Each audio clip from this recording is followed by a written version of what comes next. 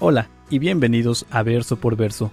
En este espacio estaremos estudiando la palabra de Dios en la voz del pastor Juan Parra. Si aún no tienes alguna iglesia en donde congregarte, te invitamos a Capilla Calvario de Oxnard. Estamos localizados en el 1925 Eastman Avenue, en la ciudad de Oxnard, California.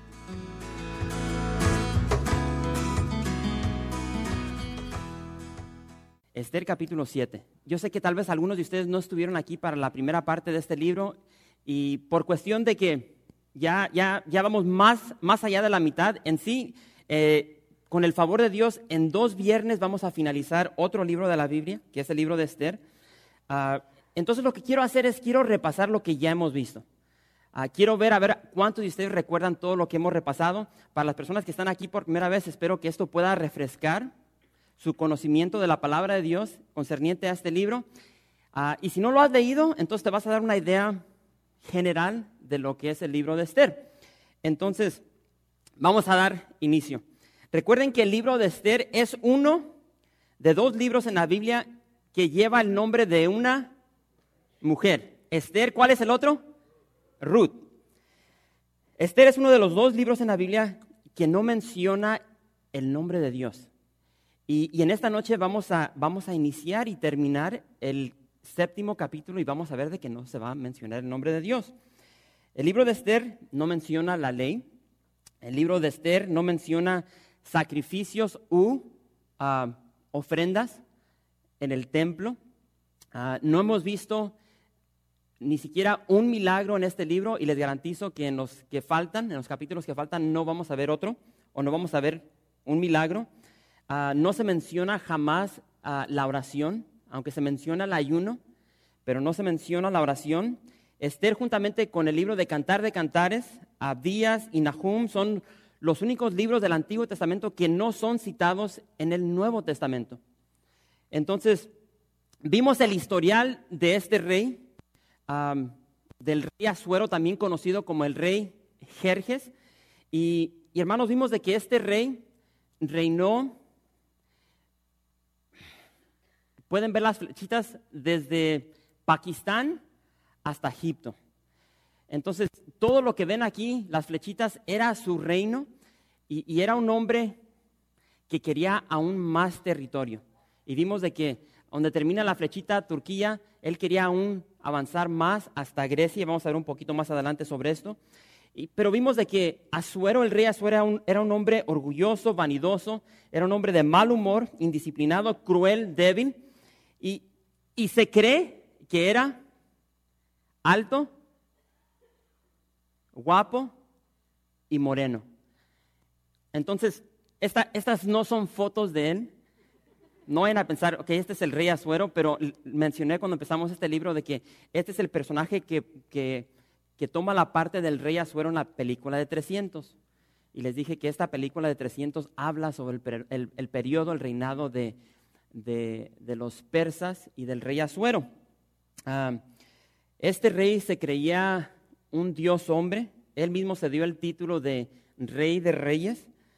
Y recuerden que él tenía, pueden ver en la foto debajo, tenía un ejército, se cree, de más de 2 millones de soldados. Pero él siempre los tenía un mini ejército.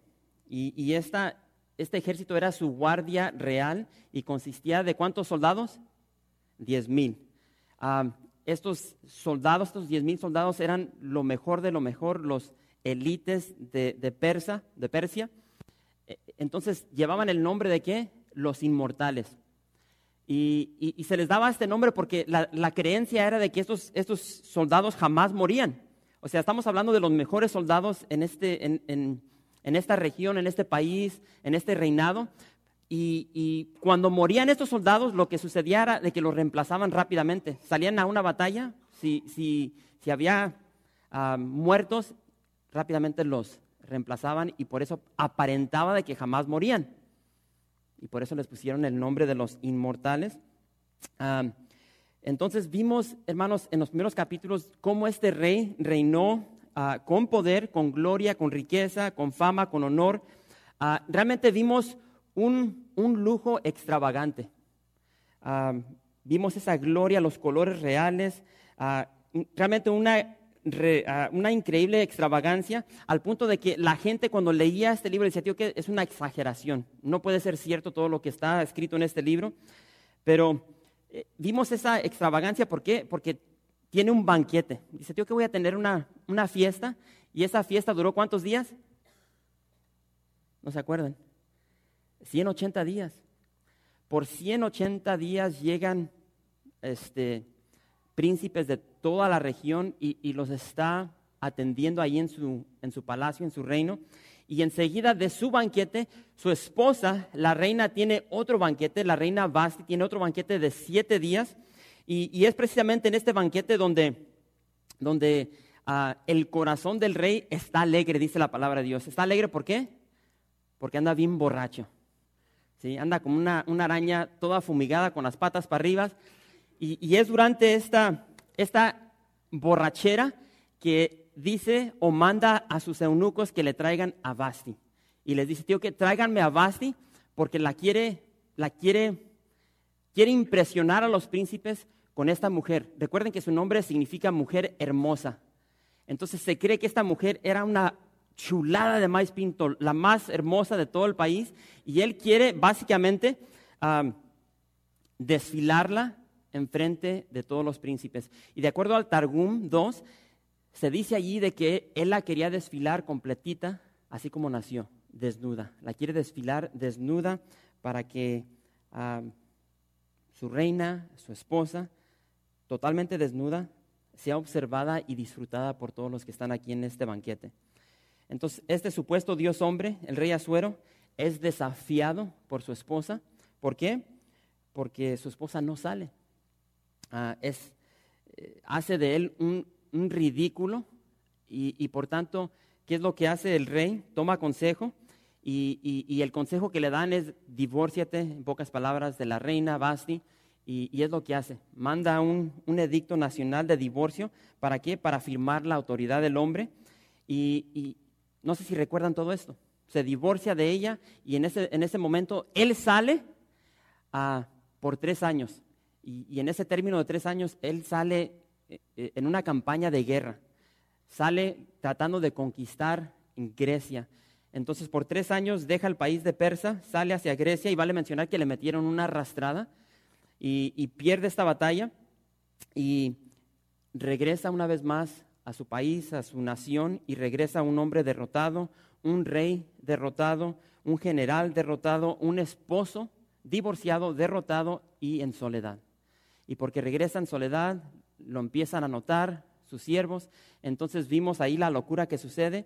Tratan de animarlo. ¿Y qué es lo que hacen? Al intentar animarlo, sus criados, sus cortesanos, los jóvenes, ¿qué es lo que hacen? Tío, ¿qué rey? Te queremos alegrar, entonces vamos a iniciar un concurso de Miss Universa o Universo.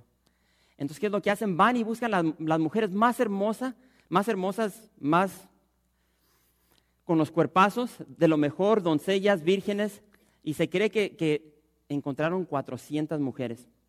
Y lo que quieren hacer es, quieren agarrar a estas mujeres, traérselas al rey. El rey va a tener relaciones sexuales con ellas y la que más le agrade, con esa se va a casar, con esa va a restablecer el reino como reina de Persia.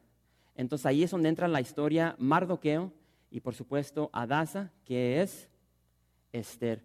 Porque vimos de que precisamente en ese momento es de cuando se llevan a Esther y empieza todo ese proceso donde por 1 año estas doncellas, estas vírgenes entran en un tratamiento de spa, donde empiezan a hacer tantas cosas con sus cuerpos para que su piel se emblanquezca, para que huelan bonito, para que puedan estar en sus mejores condiciones delante de la presencia del rey. Y recuerden todo lo que se les estaba enseñando ahí concerniente a relaciones sexuales, para poder agradar al rey.